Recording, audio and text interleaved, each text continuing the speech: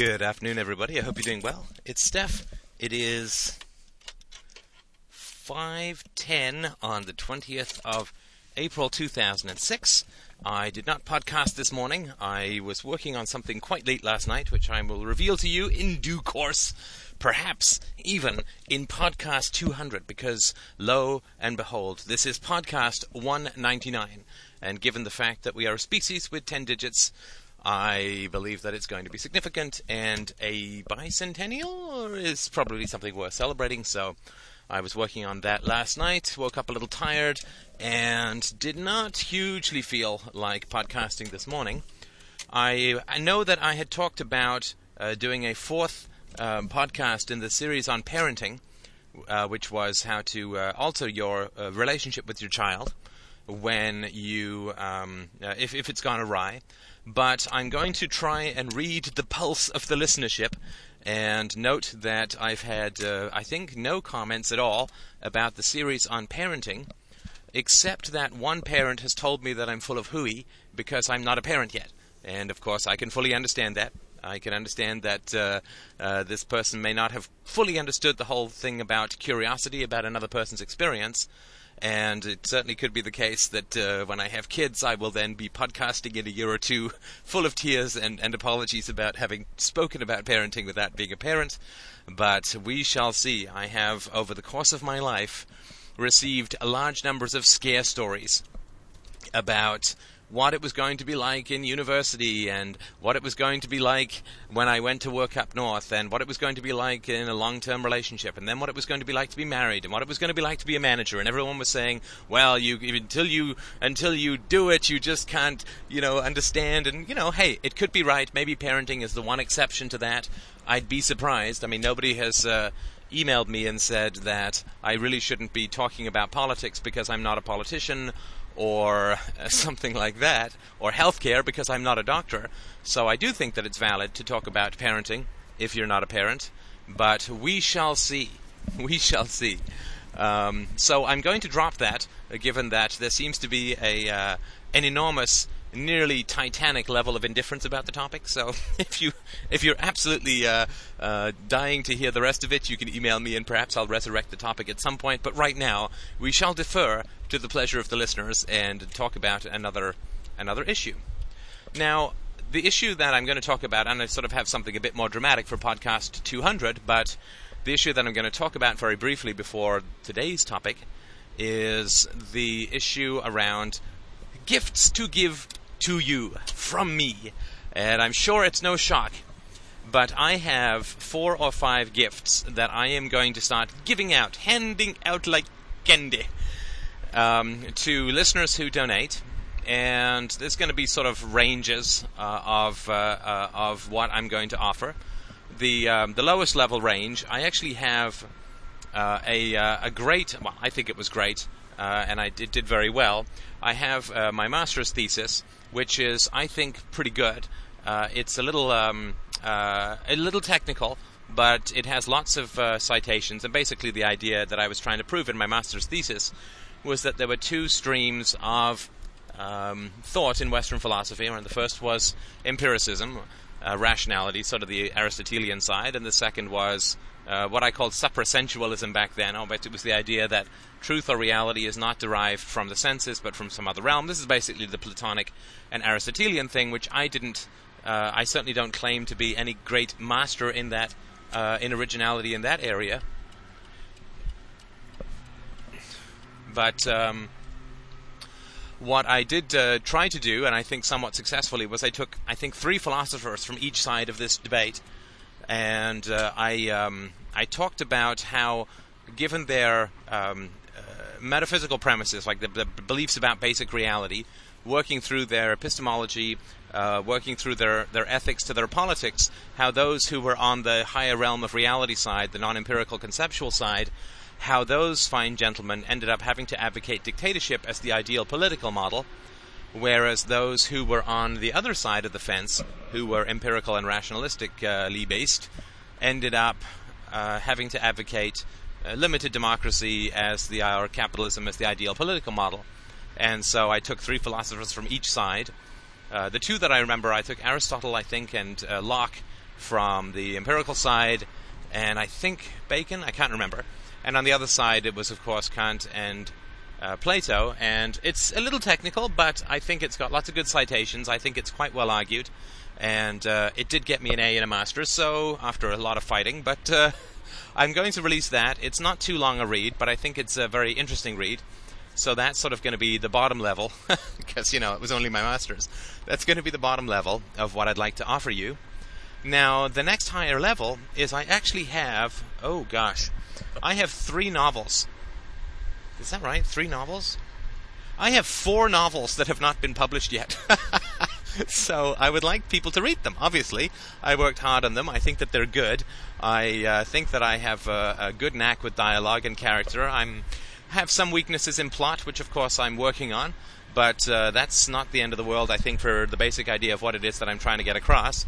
So I'm going to give those who donate more a choice of one of those novels, a choice of one of 2 of those novels, and then those who donate a lot more will get a choice of the 2 longer novels, right? So I have a short novel, which is about 200 pages, which is a day in the life of a psychologist in a public hospital, and the revelation that she comes to about the nature of working for the government throughout the course of her day, which I think is it's sort of a gentle novel. I wrote it with Christina, and so it's very sort of fact-based because it's sort of based on her experience, and I think it gives you some pretty significant insights, and I think somewhat funny ones, into what life is like in the public sector if you've not been there, and if you have, I think you'll find it enjoyable anyway.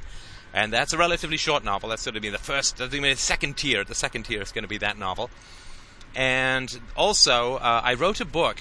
It's actually the one that, in some ways, I love the most, because it was the first time that I had a real, what I consider to be a real gem of a novel. I like Revolutions very much, but it didn't come together quite the way that this second novel did, which I wrote after Revolutions. It's called Just Poor. And it's set during the late agricultural revolution in the 1790s in England, and it is the story of a young girl who was born into a rural farm family. Oh, she's actually an orphan, but she grows up in a rural farm family in the middle of nowhere, and she's a complete genius, and it's basically the story of her struggle to attempt to find some scope for her intelligence, and the story of how she finally achieves influence and what she does with it. And I think it's one of my favorite books of mine, and certainly it has my favorite character in it. I mean, this woman I just think is stellar, if you don't mind me saying so. So that's called Just Poor, and Public Lives is the one that takes place in the hospital. That's going to be the second tier. Now, the third tier is going to be for those who give more. I'll sort of talk about the ranges another time. But that is going to be, one of them is called The God of Atheists, which is a modern comedy. It's a fairly long book, and it sort of has most of my ideas. It's where I was developing ideas about the family and so on, and you'll hear more about it later, so I won't give you too much on that. But it's sort of a modern comedy drama. And there's a review of it on the Free Domain Radio board. I posted it. And I think you'll see that it got an excellent review, though it has yet to find a publisher because it's quite long and I'm an unknown writer, and it's going to be a risky thing to publish, right, because it's pretty libertarian. And then there is my magnum opus. There is the beast we call Almost. Now, Almost is a 3-volume novel that is set from 1913 to 1940, and it's the story of 2 brothers. One joins the Air Force, becomes a fighter pilot. The other works in the Foreign Office and contributes to the appeasement policies that lead to the rise of the Second World War. And so it's one that's the British family, and there's a German family. And it really is about everything that's going on in Europe for 20 years, leading up to the Second World War. It is a huge, huge novel. I worked on it for quite a long time. I'm quite pleased with it. It's a lot of family history for me because I have a German side and a British side, though I was actually born in Ireland. And I think it's a great novel. I'm really proud of it. It's long. It's a big read, but I think that it's enjoyable. I think it's rich. I'm quite pleased with the characterization, and it certainly is my best plot, right? I mean, because this is the last one that I wrote, and so it is the one that I had learned the most about in terms of plot. I think it would be a fantastic miniseries, probably too long to be a movie, but I think that you will really enjoy it. If you enjoy historical novels, I think this is certainly a very good one. So that's the stuff that I want to hand out like candy in return for measly donations. So we will talk about the levels. I'm sort of roughly thinking like $0 to $50 will get you the Masters, $50 to $100 will get you your choice of one of the other books, and more than $100 will get you a choice of any two of the books, and then we'll sort of scale upward from there. Anything significantly more than that, I'll actually come over, walk your dog, and wax your car. So I'm sort of working with a variety of reward incentives here. I think it's win-win, because I think that if you haven't read a lot of frankly humanistic libertarian fiction, then I think you'll be in for a treat. I think that I have been a playwright and an actor for a number of years. I have a good ear for dialogue. I think I have a good eye for character, and I try to sprinkle just a little bit of humor in from time to time, so I think that you'll find them enjoyable reads. I don't think there are books that you can sort of get elsewhere. If you go to freedomainradio.com, have a look under products and under Revolutions, you can see a sort of mini review of Revolutions. The editor who worked on it with me said that it was the best book that she'd edited during her entire career, so there is some really positive stuff in the books. I mean, if I do say so myself, I'm sort of quite proud of them, and I think there's a number of reasons why they haven't been published yet. They're radical, they're unusual, they're, I think, very creative, and they're sort of neither fish nor fowl insofar as a lot of libertarian stuff tends to be kind of science fiction-y, a little bit stilted, the dialogue's a little wooden, the character's a little cut out, and I try to bring a bit more sort of jazzy improvisation and raw energy, as you can imagine, into the novels. So I'd like people to read them. I think that it will give you a chance to get your hands on something rather unique. I am toying with the idea of doing The God of Atheists as an audiobook, which I'll talk about more next podcast, and that might be something which will also be in the mix for people who donate, but I'm just going to sort of see how long it takes me to do that, and also whether the reading is any good, right? I mean, it's one thing to do a podcast straight for 45 minutes. It's another thing to be able to imitate all the characters in a room. You know, you have 5 people at a dinner party, all of the characters and accents and so on. That may be more than I want to sort of chew off, because there's going to be a fair amount of rehearsal and so on. So I'm still sort of see how the reading goes, and you'll get a little bit more of a sense of that next podcast. So, having decided to abandon the parenting topic, I thought that I would leave you this day with a small tale, a moral tale, I guess you could say. Not a pithy moral tale that you can snappily send into an email and send around to your friends, like those syrupy ones about kids dying of cancer who get to play baseball and stuff. But I think that one of the themes that I think I'm going to try to get to middle of next week is around universality, also known as reciprocity, sort of one of the basic ideas of morality and its application in foreign policy. Oh, it's going to be gripping. I can hear the vast suction of intake and bated breath, even as I drive. Oh wait, no, my window's just open. So I'm going to talk about that next week, but this is sort of a little warm-up to it. And I hope that it sort of makes sense to you where it is that I'll be going with this next week. And so the tale is something like this. For those who say that foreign policy is a valid mechanism, and I'm not sure there's a lot of people in this conversation who would say that, but maybe there are some, and maybe you'll be chatting with people who do believe this. But if you say, well, foreign policy is reasonable in terms of we have liberated Iraq, we have gotten rid of Saddam Hussein, and we have liberated Iraq, and this isn't going to be a podcast on Iraq. That's scheduled for 2 weeks from now. You know, again, I want to do it when the whole thing's just winding down, which of course it won't be in 2 weeks, so I can't put it up any longer. But those who say that the cost is worth it.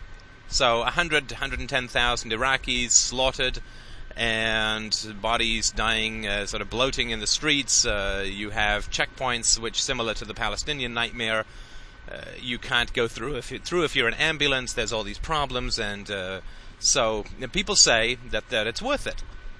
So, for instance, Madeleine Albright said of the 500,000 Iraqi children who were killed or died as a direct result of the sanctions that were imposed by primarily the US and the UK during the 1990s. 500,000 people killed. Somebody said to Madeleine Albright, "Do you think that it was worth it?" And she said, "Yes, I think it's a tough price to pay, but I do think that it's worth it."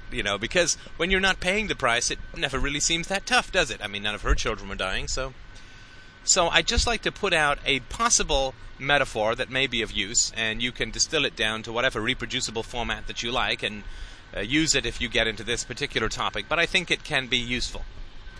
So let's just say that space aliens, here I want to start off with something believable, so let's just say that libertarian space aliens land somewhere in the world, in Luxembourg, and they look around and they say, "My goodness." See, they're not going to say "my God," because they're really rational libertarians. They're going to say, "My goodness.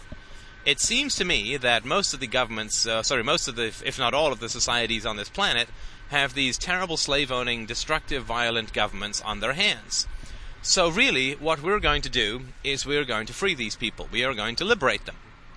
And the way that we're going to do that is we're going to attempt to bomb, with our magic laser ray bombs, we're going to bomb the leaders into submission. But before we do that, or I guess simultaneous to doing that, we're also going to prevent most of the crops from growing by using our magic anti-growing crop sunlight shield ray guns, or something like that.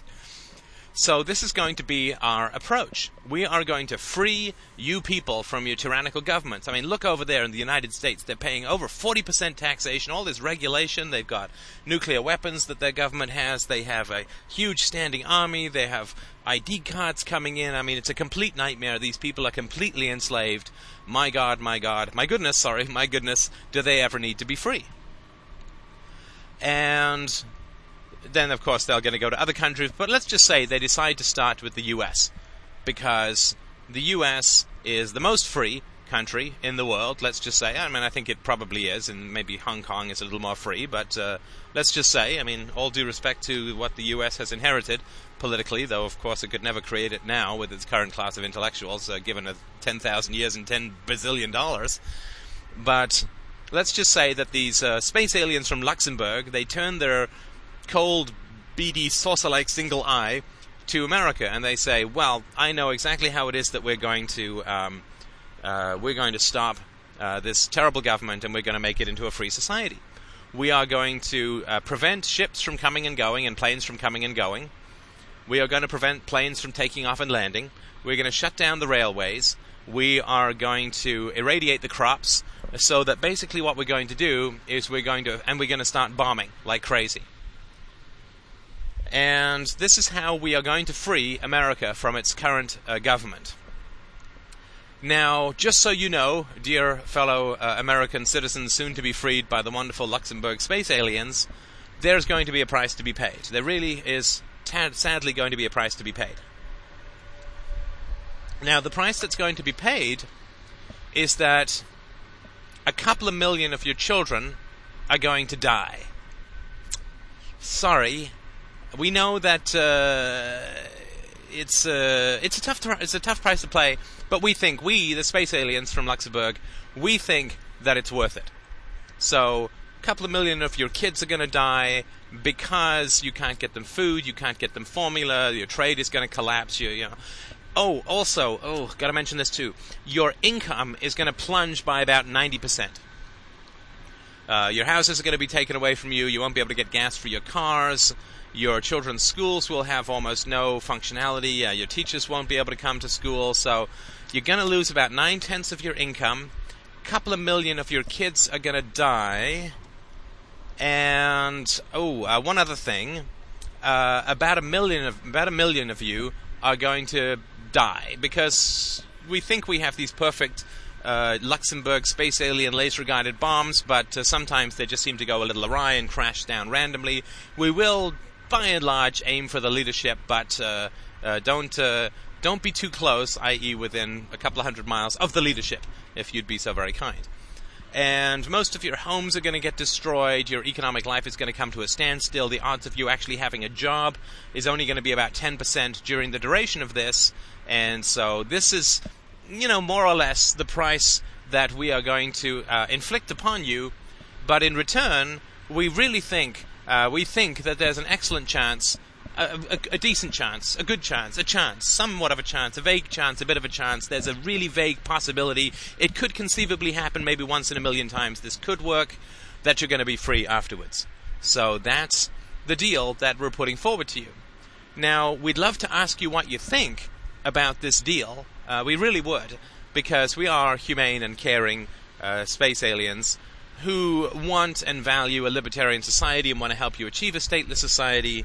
So we are very much around the argument for morality. We're very much around kindness and goodness and helping people and helping to free you. We're coming to liberate you. And we'd love to ask you whether you're interested in this or whether you think it's a good or a bad idea. But we really don't care. We're not going to listen. We're just going to go ahead and do it anyway. And so kiss, probably one of your children goodbye, because they will die a slow and painful death within the next probably 12 to 20 months. Kiss your income goodbye. Kiss your job goodbye. Kiss a couple of people on your street, and hopefully not your wife and another one of your kids goodbye, because they're going to get blown up. And you can also another thing that we're going to have to do in order to solve this problem of you paying 40% taxation, which is a grave, grave evil. Oh, it's terrible. We can't tell you. We stay awake nights, tossing and turning in our little space hammocks, in our little UFOs over here in Luxembourg. We toss and turn with the untold horrors of thinking of you actually paying 40% taxation. We care about your freedom so much that,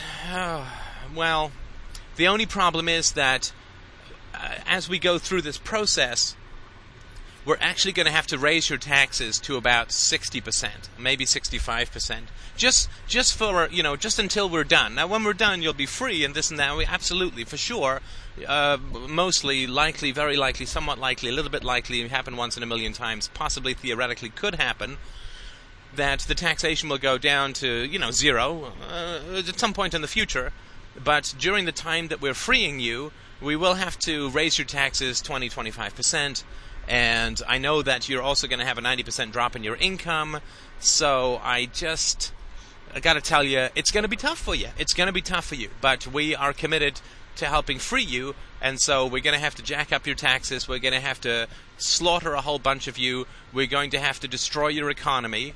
We're going to have to destroy your income. You're going to have to lose your job. You're all going to have to double up and live on whatever you can grow and the odd food rations which we're able to throw over our sanctioned field, force field, Luxembourg, space alien, drapering curtains from the sky, energy curtain. So it's going to be tough for you. Now, I got to ask you, if you hear this radio broadcast or you hear this whatever communication from the space aliens landed in Luxembourg, that this is going to be the plan for your society, what do you think? Would you get behind that? Would you say, yes, I do realize that I have a pretty good chance of getting killed. I will sacrifice one of my children. Yeah, I can do that. I will lose my job, lose 90% of my income, be unable to travel. And then when they come after they arrest George Bush and say that they'll try him at some point for some minor thing he did 20 years ago, then I think that seems good to me. I don't mind having a curfew at 6 p.m. every night. I don't mind wild random bombings in the street. I don't mind all of the stuff that's going to go on, all the taxation that's going to be jacked up on my pitiful and meager income. I think that's all good. I'm willing to do all of that. I very much doubt, my friend, that you would be willing to do that at all. I think that you would say, you know what? We've got it. We got it. We got this one. Would you mind going to free some other place? Would you mind maybe just going back away from Luxembourg into the skies and letting us handle this the way that we want to handle it? Would you mind not blasting millions of us into smithereens and killing hundreds of, 5 million of our kids and jacking up our taxes and slapping curfews on us and shooting us at checkpoints and just to free us? Would you mind not doing that? Would you mind just leaving us the goddamn hell alone so that we can deal with this issue the way we see fit? Would you mind giving us that respect? Just do it. Don't even think about killing millions of us to, quote, free us. I think that would be most people's response, frankly. Pretty much. And we know this is the case because people don't risk their own lives to overthrow the government right now, right? I mean, there's obvious reasons. Now, I'm sure you're aware of what it is that I'm talking about here, but it's not just Iraq. I mean, it's any of this nonsense that goes on, right? I mean, it's soon to be Iran and Haiti and Nicaragua and El Salvador and Argentina and all the stuff that I read off about 6 weeks ago in terms of U.S. foreign policy. This could be British foreign policy. It could be anyone. Now, let's figure out something else, right? To really make this metaphor not perfect, but complete for the moment. Let's say that this all starts happening, and very quickly, a rumor begins to surface. Now, the rumor that begins to surface, which is a very strange and troubling rumor, and you may have heard it even before the Luxembourg space aliens come to save you. The rumor that you hear is that George Bush and the government as a whole was put in by the space aliens to begin with. That George Bush was put in power as a direct result of the space aliens manufacturing magic US dollars and handing them to his campaign contribution. And the space aliens say that we really want to save you from that standing army that George Bush has, which has all its guns pointed at you, which is all there to just keep you enslaved and get you to pay taxes and this and that and the other. And we really want to free you from that because that is just tyrannical. And then something odd, this rumor starts to surface that the army is actually paid, the U.S. army that is oppressing you, that the space aliens say they want to free you from, was actually kind of funded and paid in its initial inception and for many years after its initial inception by the space aliens from Luxembourg.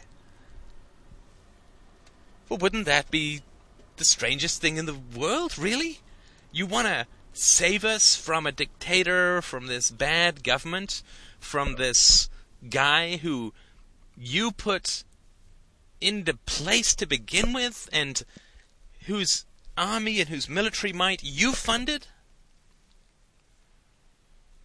And then even more strange rumors begin to circulate. For instance, the space aliens have been floating around the planet for a long time, and occasionally seeming to bugger people in remote areas of Kansas for reasons that can't be fully explained, but they've been floating around for a long time, and they've had a long-standing policy of not giving arms and helping to equip with the latest intergalactic weaponry dictatorships. But then you find out that George Bush was on that list, right? He was on that list, that he was put in place by the space aliens, and then they didn't want to give him any military aid because they were very much against dictators and so on. But then they actually took him off this list, and they started to flood him with intergalactic space electron cannons and laser beams and so on, and really gave him an enormous amount of money, an enormous amount of military aid, funding, advice, equipment, and that's really quite remarkable. So these space aliens that are going to come and free us are the ones who had a heck of a lot to do with enslaving us and getting us under this ridiculous government to begin with. I mean, I gotta ask you, my friends, at what point do you start to wonder what the frick is going on? What kind of nonsense would it be for these space aliens to say we're going to free you when they enslaved you, and freedom looks even worse than the enslavement they created in the first place? And if you had a pretty good shot of dying during the point of freeing you when you still never saw any freedom in sight and things were more repressive, not less repressive afterwards, at what point do you just say, I gotta tell you guys, gotta tell you, you single-eyed freaks, I just don't believe you. I think there's something else completely weird that's going on.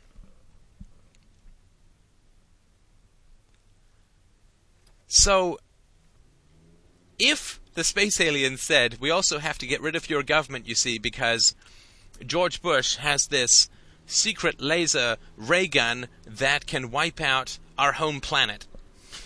I mean, look, this is about the level of accuracy that we were talking about even in the non-metaphorical situation. And because he has this hyper-dangerous ray gun that can wipe out our home planet, we have to go in there and take him out. Well, if they then come in and take him out, and there was no ray gun whatsoever to be found, and it turns out that one of the reasons they would have known that to begin with was that he got just about all of his weapons from the space alien guys to begin with, and the space aliens had been swarming all over the military in the States trying to, this ray gun and so on. At what point are you going to say, you know what, can you shut the frick up about liberating us? Because these words are just sickening. We're actually just dying.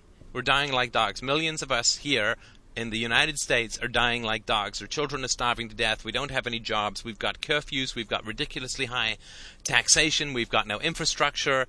And let's not even start to get into things like Fallujah, where the war crime of the highest order occurred during the U.S. occupation. But roughly, equivalently, it would be like picking some city in the United States and bombing it, directly aiming at civilians in order to drive them out, but only allowing women and children out and turning all able-bodied men back into the city to be bombed into dust.